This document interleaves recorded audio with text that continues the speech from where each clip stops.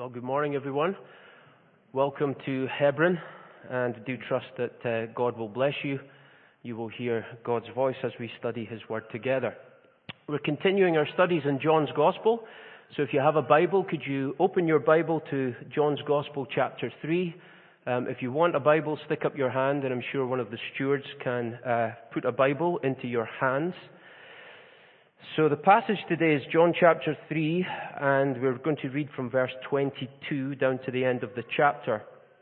The heading that I've put over this passage, I've just taken it from verse 30, and it's this: the Christian's objective: he must increase, I must decrease. It's up on the screen. Let's read the Word of God together. After this, Jesus and his disciples went into the Judean countryside, and he remained there with them and was baptizing. John the Baptist, also was baptizing at Aenon near Salem, because water was plentiful there, and people were coming and being baptized, for John had not yet been put in prison. Now a discussion arose between some of John's disciples and a Jew over purification. And they came to John and said to him, "Rabbi, he who was with you across the Jordan, to whom you bore witness, look, he is baptizing, and all are going to him." John answered, "A person cannot receive even one thing unless it is given him from heaven. You yourselves bear me witness that I said, I am not the Christ, but I have been sent before him. The one who has the bride is the bridegroom. The friend of the bridegroom who stands and hears him rejoices greatly at the bridegroom's voice. Therefore this joy of mine is now complete. He must increase, but I must decrease. He who comes from above is above all. He who is of the earth belongs to the earth and speaks in an earthly way. He who comes from heaven is above all. He bears witness to what he has seen and heard, yet no one receives his testimony. Whoever receives his testimony sets his seal to this, that God is true. For he whom God has sent utters the words of God, for he gives the Spirit without measure. The Father loves the Son and has given all things into his hand. Whoever believes in the Son has eternal life. Whoever does not obey the Son shall not see life, but the wrath of God remains on him. Amen. May God bless his word. So there are a number of Johns involved in today's message, so things could get a little bit confusing.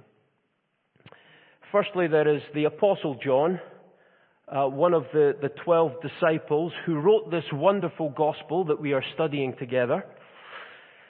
Then there is John the Baptist, who with Jesus is a central character in our passage today. And then there's John Farrell, our chairman, who read to us some additional passages that I will refer to. Here in chapter 3, John the Baptist once again enters the stage.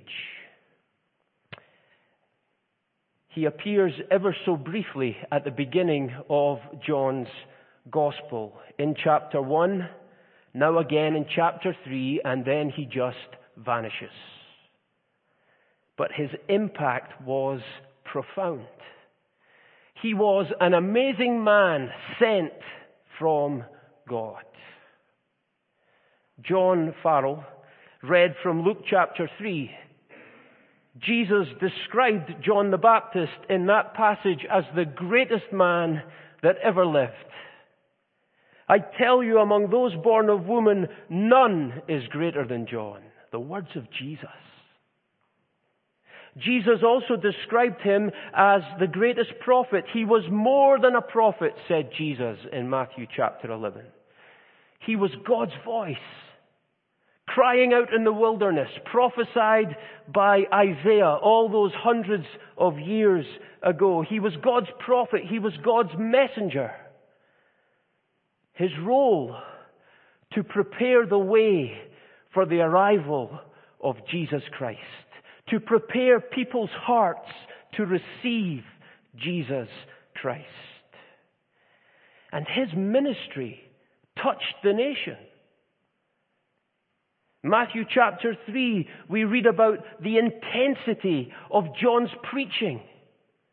He came preaching repentance, commanding people to turn from their sin, to turn to God.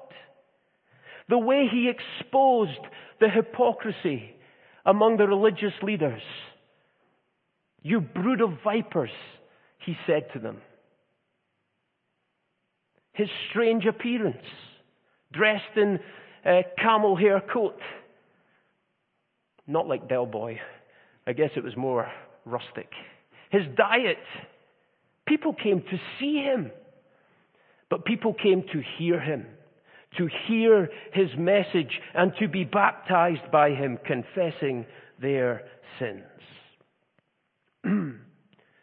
J.C. Ryle, the former bishop of Liverpool, he wrote an excellent set of commentaries on the Gospels. He wrote about this very passage. This passage deserves the special attention of all devout Bible readers, because it contains the last testimony of John the Baptist about Jesus Christ. John's testimony of Jesus, his understanding of who Jesus was and his mission, was unparalleled. We saw that back in chapter 1. "Behold the Lamb of God," says John, "who takes away the sin of the world.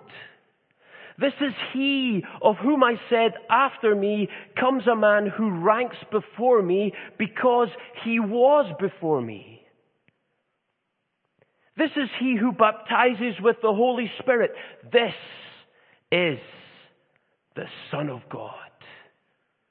This was John's testimony of Jesus in chapter 1. Where did John get this understanding from? God told him. We read in chapter 1, verse 33, John says, "I myself did not know him, but he who sent me to baptize," that is God, "he who sent me said to me." God spoke to John. God told him. "He on whom you see the Spirit descend and remain, this is he who baptizes with the Holy Spirit." That's why John's testimony about Jesus is so important, because it came directly from God. Now, John has already testified about Jesus in chapter 1, but here in chapter 3 there is something new.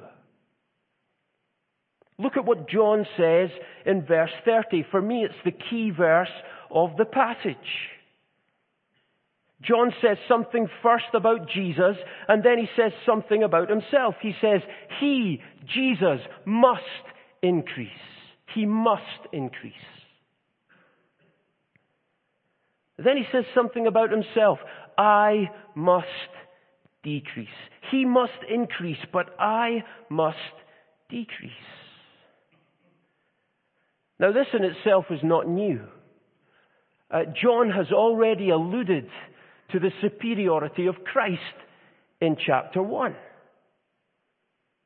You remember his words? I'm not worthy to untie his sandal. He ranks before me because he was before me. It's verse 29 that contains something new here. Because John in that verse speaks about his joy. Listen to what he says. He says, this joy of mine is now complete. That's new. Here we are given an insight into the joy of the greatest man that ever lived. He rejoices at the voice of Jesus Christ. He rejoices at the voice of the bridegroom. This is a crazy joy. This is not a joy of this world. This is a joy that is rooted and grounded in His love for Jesus Christ. Now think of what this means for John the Baptist personally. He must increase, but I must decrease. I must fade away. I must become silent. My followers must leave me and join Jesus. My ministry is ending. And in this, my joy is complete. Wow. This would not be the cause for joy for most people. But this is the joy of the Christian life. The joy of the Lord is my strength. Paul says in Philippians, rejoice in the Lord. This is the objective of the Christian life, that in your life, Christ might increase and you might decrease. That others might see Jesus Christ in you. That just like John the Baptist, for you, Christ is everything. That you just want to point people to Jesus Christ. That you rejoice at the voice of Jesus Christ when you hear Him speaking to you through the Word of God. And your greatest joy that is in your life, He might increase and you might decrease. And so that in living this way as Christians, what are we doing? We're putting Christ on display. This is God's purpose for every one of us. Paul says in Galatians that Christ might be formed in us. Again, this is what Paul talks about in 2 Corinthians chapter 3. He talks about being transformed into the same image from one degree of glory to another. That God is gradually transforming us into the image of Christ. How are you getting on with that? This is what Jesus talked about to His disciples as He made the journey to Jerusalem, to the cross. That those who come after me must deny themselves. Take up their cross and follow me. It's about humility. It's about having that servant character. We were reminded last week from John chapter 3, Ian reminded us of the love of God and the command of Jesus Christ. This is my commandment, that you love one another as I have loved you. As I have loved you. And it's about the mind of Christ being in control of us, loving and living for others, not for self. Let each of you look not only to his own interests, but also to the interests of others. Have this mind in you, which is yours in Christ Jesus. This is what should mark this community of believers here in Hebron. That He might increase, that I might decrease. Are you becoming more like Jesus? Is Christ increasing and self decreasing? When was the last time you pointed someone to Jesus Christ? Now let's look at the passage. And I said earlier, for me the key verse is verse 30. He must increase, but I must decrease. But this passage, it naturally divides into two sections, either side of that verse. And the first section, verses 22 to 29, I want to take that, the second part of verse 30, and I want to make that the heading, I must decrease. And the theme there is all about the humility of John the Baptist. And then the second section from verse 31 to the end, He must increase. Because that's all about the supremacy of Jesus Christ. It's up on the screen. The passage begins with Jesus and his disciples baptizing in the Judean countryside in verse 22. Then we read in verse 23 that John the Baptist and his disciples are also baptizing, but they're baptizing in another place called Aenon near Salem. Now, no one's 100% sure where this place was, but the general consensus seems to be that it was further north from Judea in Samaria. Now, if that's the case, then it's possible that this is the humility of John the Baptist in action. He's moved north. He's distancing himself from the ministry of Jesus to give Jesus room, perhaps. Now, verse 25, there is a discussion between John's disciples and the Jew. Now, we're not told about the detail of the discussion, other than it focused on the matter of purification or ceremonial cleansing, which was obviously important in the Jewish religion. It's likely that John's baptism had its roots in Old Testament purification rituals, and so likely this discussion focused on baptism. Now look at how this is framed, verses 25 to 26. In verse 26, you have the discussion in verse 25. Then immediately after the discussion in verse 26, John's disciples come to him and they are questioning him and they say, "Rabbi, teacher," all are going to him. "What's going on here? Everyone is going to Jesus and they are being baptized by Jesus and his disciples. You're losing the crowds. Your ministry is coming to an end. What's going on?" Now, I think the discussion then in verse 25 could have been around John's baptism. Is there a problem with John's baptism? Is there a purification problem with John's baptism? Is his baptism inferior to the baptism of Jesus and his disciples? Why is everyone going after Jesus now? Now, there was no difference between the baptisms. The baptisms of John the Baptist and his disciples and the ones that Jesus and his disciples were carrying out. Both were symbolic. Just like believers' baptism that we practice when someone is immersed in water, baptism doesn't change someone. Baptism is symbolic. The person who is being baptized is saying, "I have died with Jesus Christ. I have died to sin and to my own life."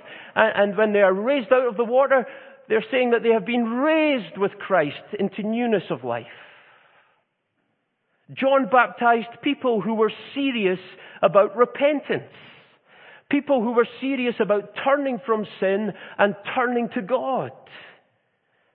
Repentance that had to be marked by a change in their life. And baptism symbolized that. Now the point is this, that John's disciples were jealous for him. They could see his ministry diminishing. They could see the crowds leaving him and going to Jesus.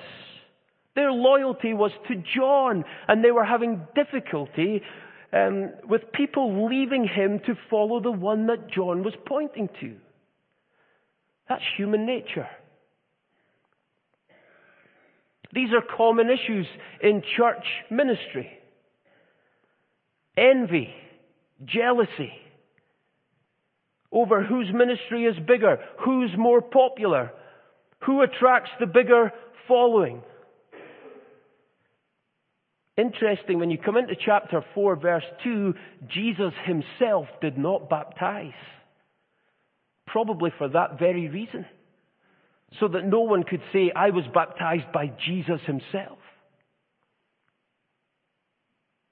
Sometimes we can become hung up on a particular pastor or teacher and we end up missing Jesus. F.B. Meyer, a Baptist minister, an excellent teacher, who lived in the late 19th century. He was called to ministry in London in the late 19th century, and it was around the same time as the likes of Spurgeon, described as the prince of preachers, who preached at the Metropolitan Tabernacle. And Campbell Morgan, described as one of the greatest preachers of the 20th century, who was preaching at Westminster Chapel, and thousands of people would go to hear Spurgeon and Morgan. And Meyer watched his congregation dwindle.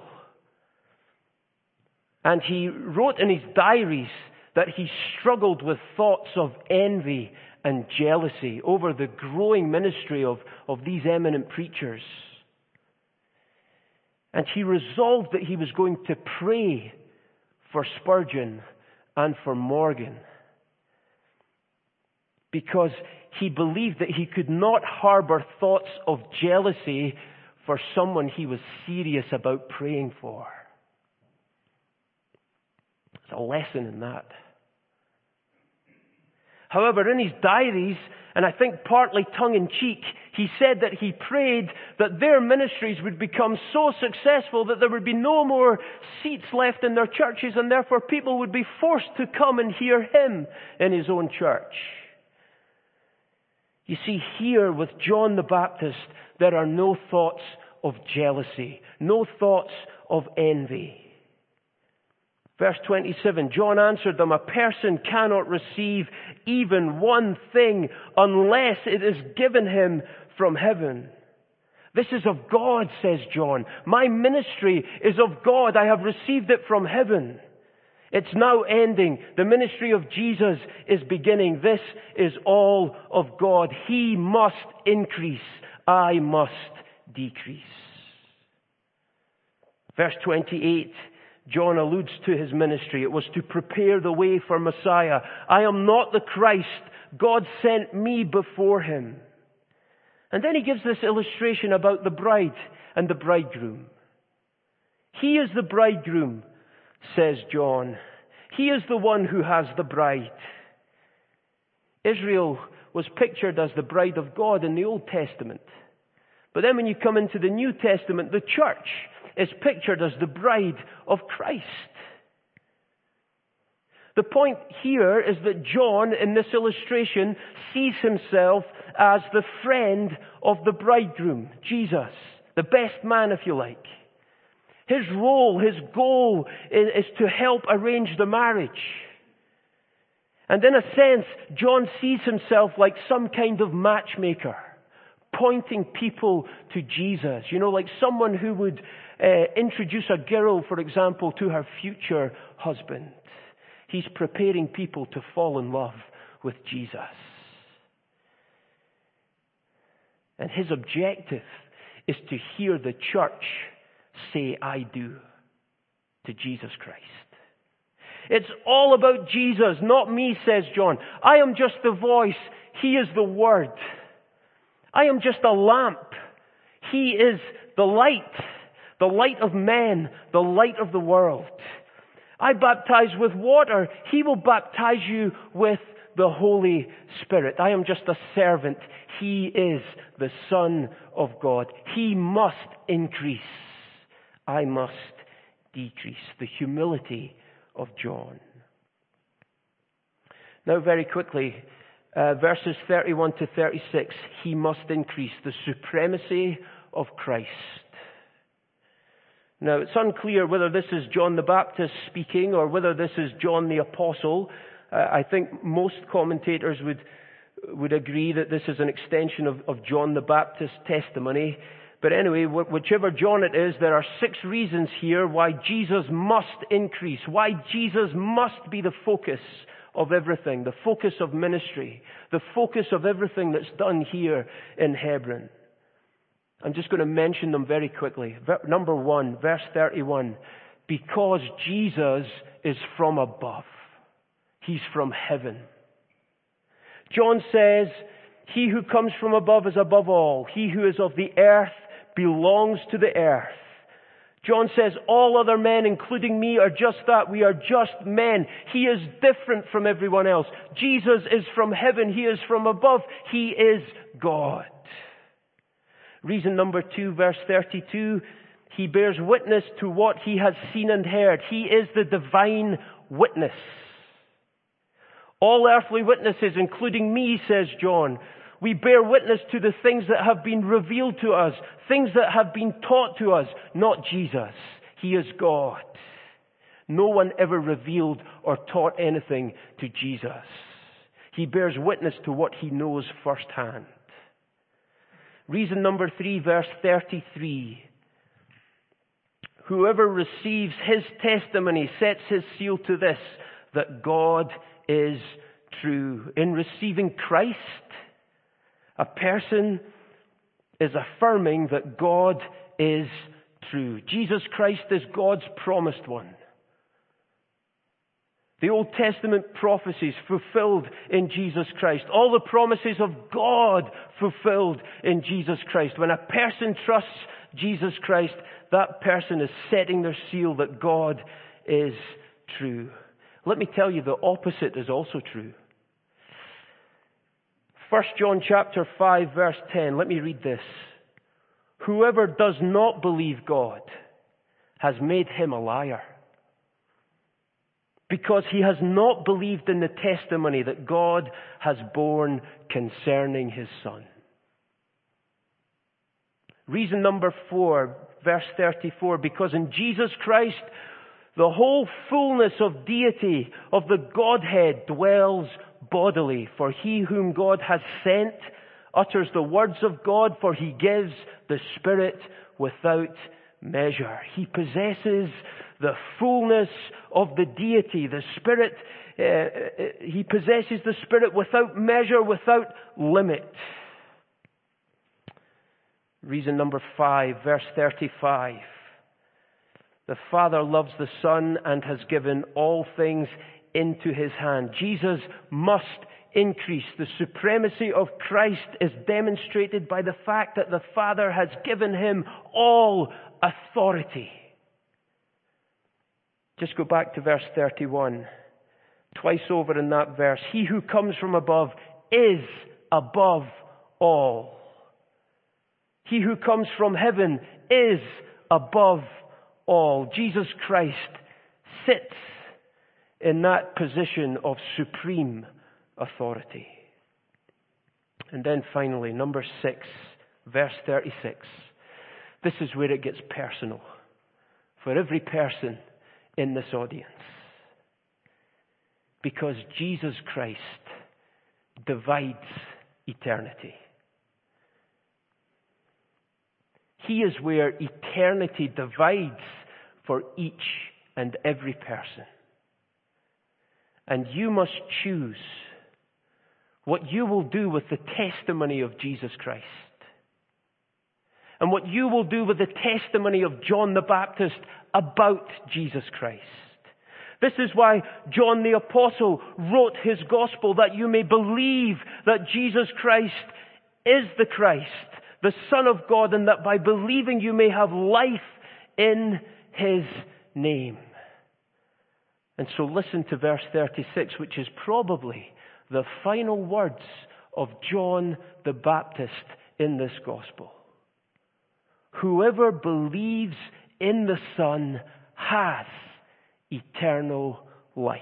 Not will have, has. This is the source of the Christian's joy.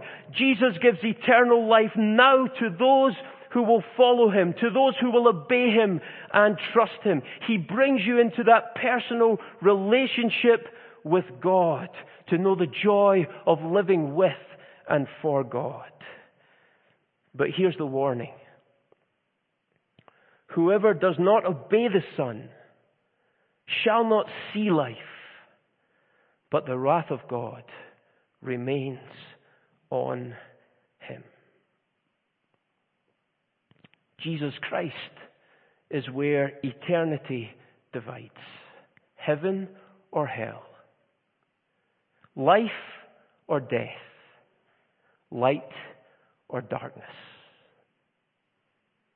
Let's pray.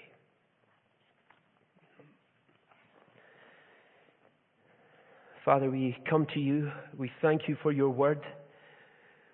It is a living word. It is your word.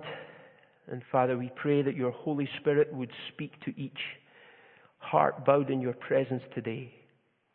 Pray that your voice may come to us. Pray that your Holy Spirit would apply your word to our hearts. And so we just pray that you would draw people to Jesus, that you would make your people more like Jesus. And so we ask for your blessing now in Jesus' name. Amen.